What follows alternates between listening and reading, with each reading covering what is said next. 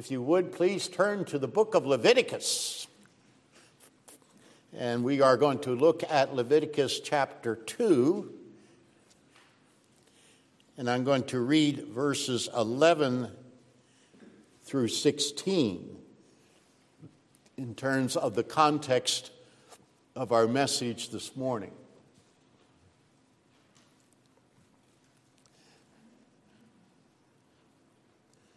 Leviticus chapter 2, verses 11 through 16. Listen to the holy, infallible word of God. No grain offering that you bring to the Lord shall be made with leaven, for you shall burn no leaven, nor any honey, as the food offering to the Lord. As an offering of first fruits, you may bring them to the Lord, but they shall not be offered on the altar for a pleasing aroma. You shall season all your grain offerings with salt. You shall not let the salt of the covenant with your God be missing from your grain offering. With all your offerings you shall offer salt. If you offer a grain offering of first fruits to the Lord, you shall offer for the grain offering of your first fruits fresh ears roasted with fire, crushed new grain. And you shall put oil on it and lay frankincense on it. It is a grain offering, and the priest shall burn as its memorial portion some of the crushed grain and some of the oil with all of its frankincense. It is a food offering to the Lord. Now, if you would, to our text in Mark.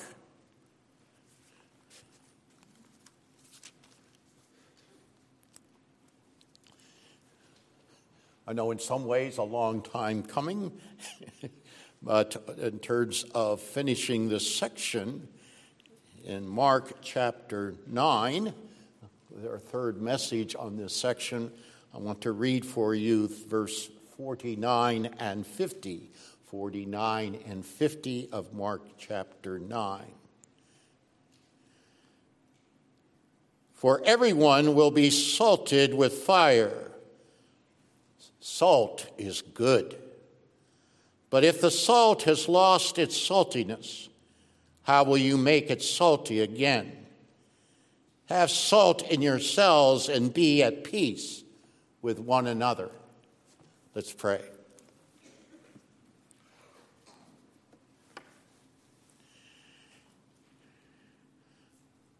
Our Lord and our God, we ask that you would be with us this day in terms of your covenant and your word unto us in Christ.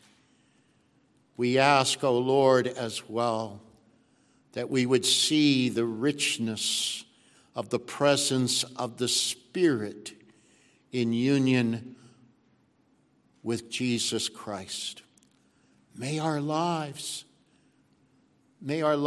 reflect the walking in the Spirit of the living God, in which Christ is the one who walks with us. In Christ's name, amen. Have you ever ran or exercised so intently that the sweat poured across your body? Perhaps you worked so hard in the yard or in a job that the sweat flowed down your face, and you tasted the sweat and said to yourself, it tastes kind of salty. So does Jesus have in mind here that we need to be working so hard that our sweat is drenched with a salty flavor? Is this what we mean by being, in terms of the title of the message today, to be a salty Christian. Not quite. After all, verses 42 through 48 is a very sobering confrontation of critical self-analysis and self-examination as Christ presents his view of serious sin. As Christ addresses and trains his disciples, he has become extremely direct about the subject of sin in relationship to others as well as to our lives. Are not these two issues of sin crucial for the early life of Christ's church and for our personal lives as well? Congregation, concerning our actions to others, we must not cause a fellow believer to sin. Verse 42. Concerning our own personal lives, we must refrain from allowing our sinful hearts to first blame an innocent person for our own sin, the hand illustration, to run towards evil and participate in sin, the feet illustration by Christ, to fix our minds upon our own pride and authority, the eye. Concerning our own personal lives, Christ is direct. He does not beat around the bush. Such actions deserve hell and the unquenchable fire where the worm does not die. Even so, in his graphic words about the accountability of our souls in the church and as individual believers, Christ provided a ray of hope in his description. His ray of hope is found in the phrase, "It is better for you to enter life," verse 43 and verse 45. Consummated in the phrase, "It is better for you to enter into the kingdom of God," verse 47. Christ's encouraging words should be clear. It is better to enter eternal life and the kingdom of God through repentance and faith in Christ than to live in the constant state and pursuit of sin, which receives eternal judgment.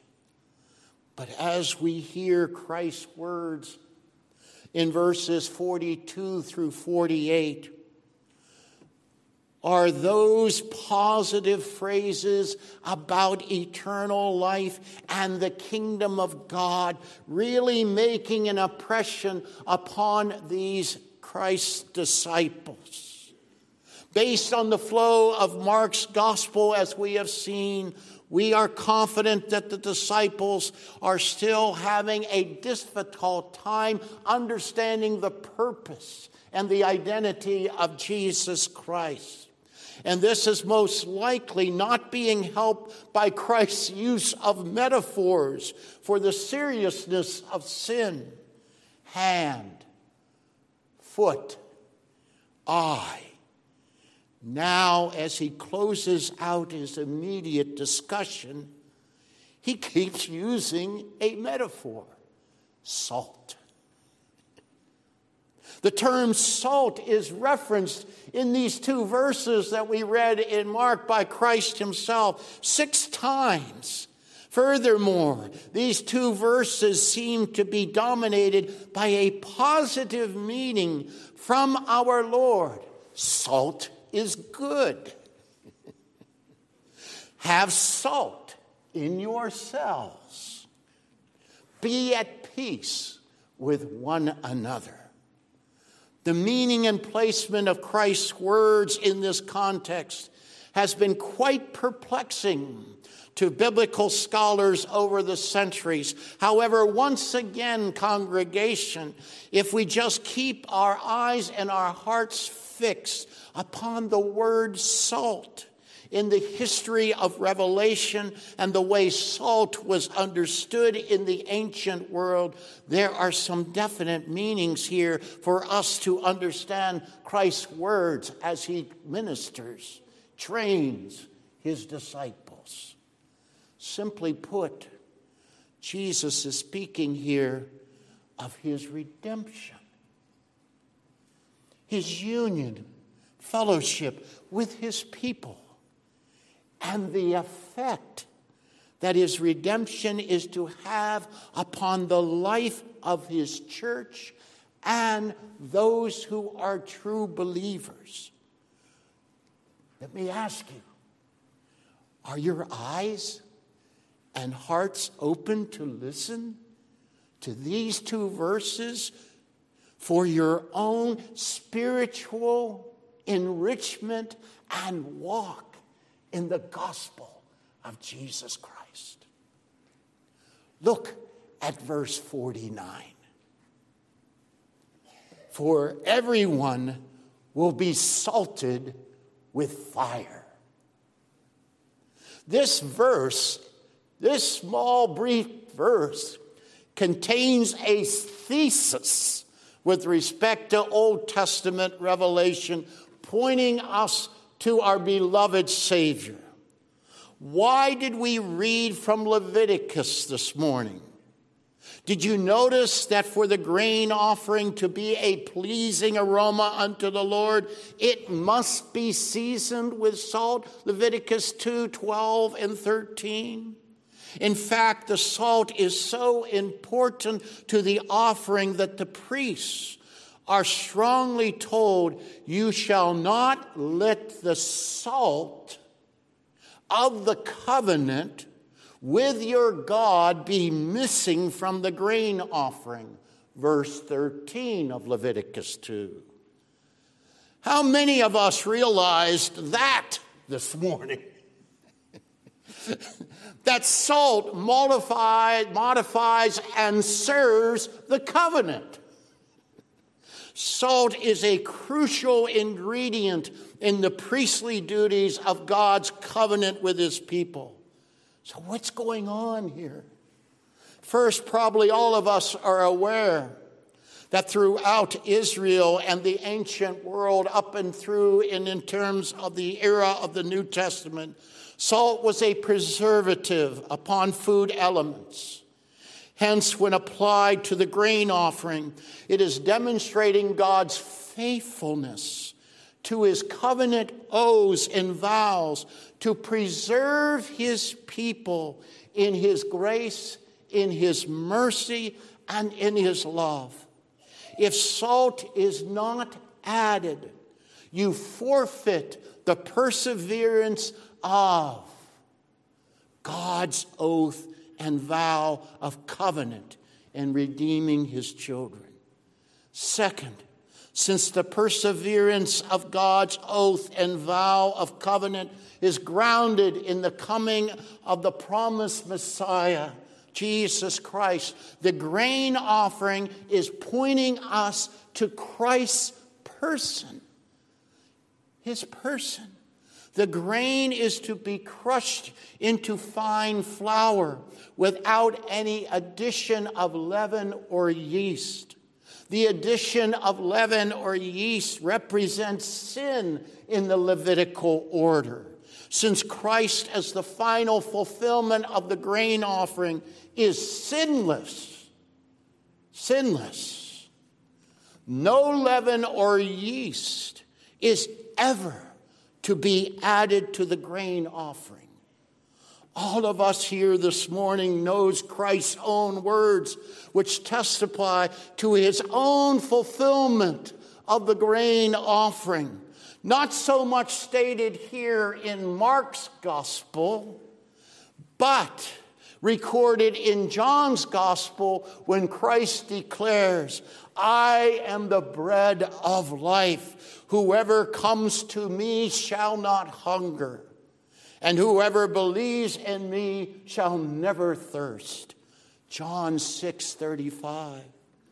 Third, we are told in Leviticus that the priests are to roast, they are to burn the grain offering with fire. Chapter 2 of Leviticus, verses 14 and 16. Fire represents the purification of the offering. The purification of the offering.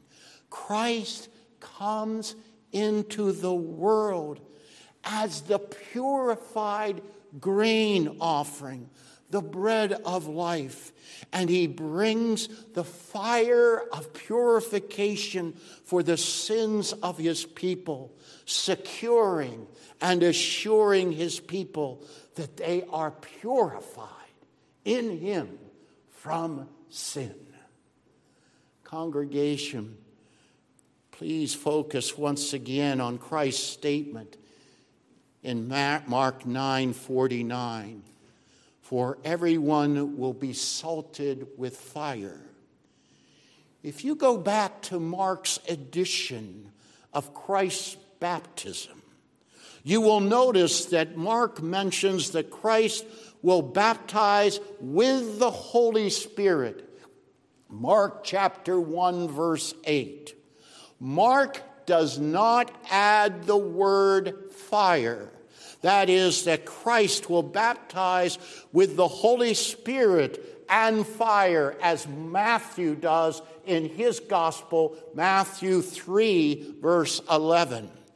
Hence, Mark is essentially recording here in verse 49, Christ's reference to the baptism of the Holy Spirit. Yes, Christ, as the fulfillment of the grain offering, our bread of life, will send his Spirit, salt, his Spirit, salt, to purify and preserve those whom the Father has eternally given to his Son, sealed and signed in the covenant sacrament of baptism. Do you understand what Christ has secured for those who repent of their sin and believe in Christ's redemption as the bread of life? He has changed your heart. Through the Holy Spirit, your heart has been purified with the fire of Christ's sacrificial grain offering on the cross. And now Christ's Spirit is preserving you in his righteousness and perfection. In Christ alone, you are sinless. You are purified. You are preserved for the day of his final glory only through the intercession of his Spirit. Romans 8:26. Oh, the salt of the covenant with your God, the Father, the Son, and the Holy Spirit. O Church of Christ, affirm and declare the words of your Redeemer. There now in verse 50, salt is good. Salt is good. In terms of understanding the metaphor in relationship to the covenant of grace, there is no redemption of sinful souls without it. For this reason, you can understand why the Lord gives further instruction to use salt on all the Levitical sacrifices by the priests that are offered. Leviticus 2:13. Every single sacrifice was to be given with salt as a seasoning. Each sacrifice points to God's abiding oath to preserve his people whom he has redeemed to be pure and holy in Christ through the Holy Spirit. After all, if the covenant has lost its saltiness, how would it be made salty again? In this case, it would be impossible for the covenant to recover its saltiness because God would have broken his vow, his oath of faithfulness to his own word. If the Holy Spirit leaves the covenant, it cannot be regained. The covenant oath and vow of God would be broken and our God would not be God. So in terms of God's nature of perfection and holiness, it is impossible for the Holy Spirit's activity within the covenant to lose its saltiness. But as Christ is addressing his followers in verse 50, he is speaking of salt being good as a preservative of our salvation. Yes, the Holy Spirit is so good and necessary for our faith to be preserved in Christ. However, the context is that Christ is addressing his disciples about the graphic actions of sin in verses 42 through 48. The context, congregation, the context, don't lose the context here of Christ's serious discussion about sin cannot be dismissed in verses 49 and 50. And thus, he must warn the disciples. He must warn the church and those who claim to believe in Christ not to lose our saltiness, not to lose our union with Christ through the Holy Spirit. Paul adds the warning of admonishing the church not to quench or suppress the Holy Spirit in our lives. So as the life of the church goes forward, those who are leaders in Christ's church must remember that if the Holy Spirit is viewed as lost in a person's life, that person, note the Greek verb here, is directed towards the person's own activity. That person in their own strength will not be able to make their life salty again. The application of redemption in Christ is the sole activity of the Holy Spirit.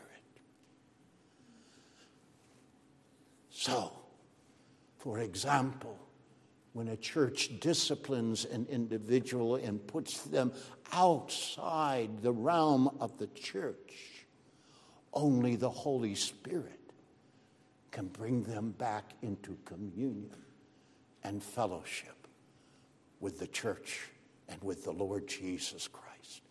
Only the Spirit does that. So Christ commands us in the imperative, have salt in yourself. Have salt in yourself. Augustine called this a cooperative grace between our own obedient submission to the Holy Spirit working in your heart. Paul called it walking, being led, living, keeping in step with the Spirit.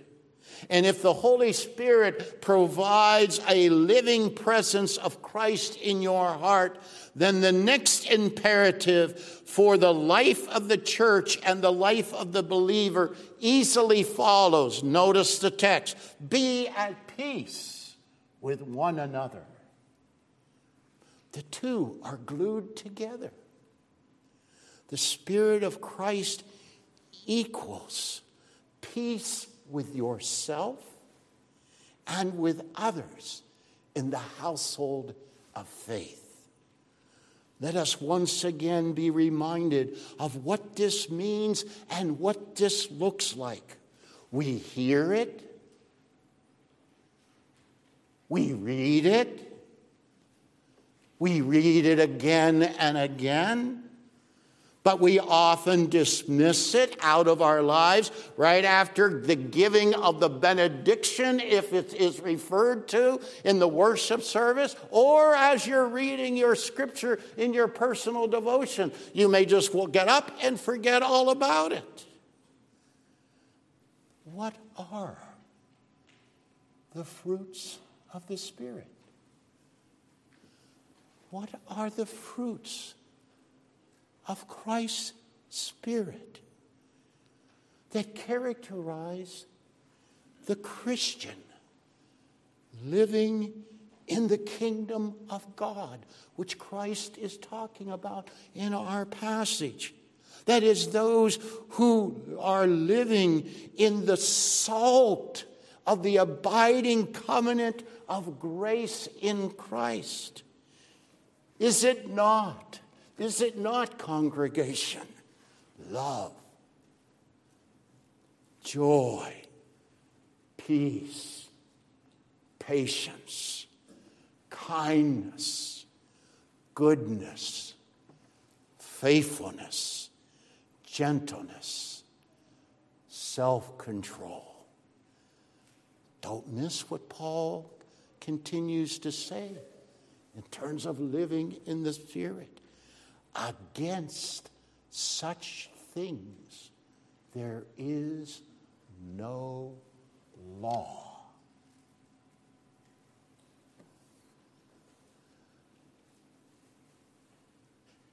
So is your heart? Is your soul being touched? Being touched this morning, each moment of the day with the bread of life?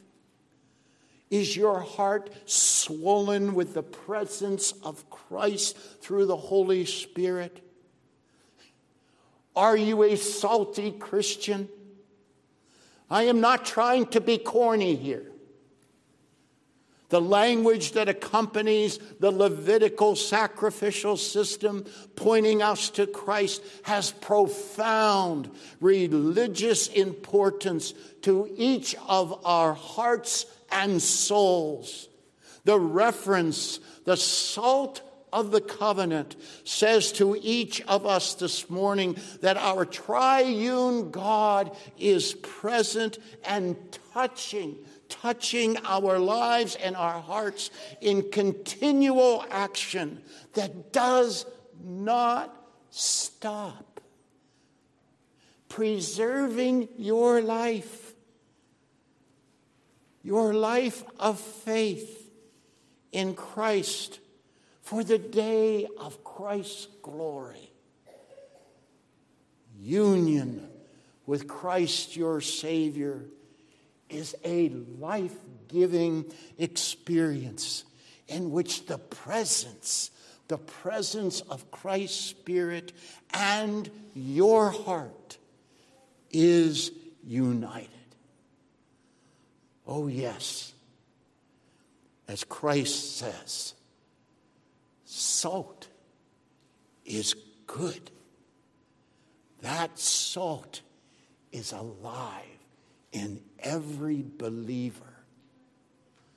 So, believer, let the salt of the covenant in you be shown to each other. May the peace of Christ and his Spirit season your life as you present your life, as Paul says, as a living sacrifice unto the service of Jesus Christ.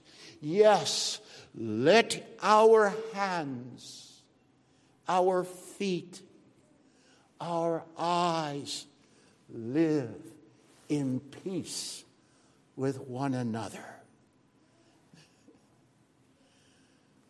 how wonderful it is to be a salty Christian.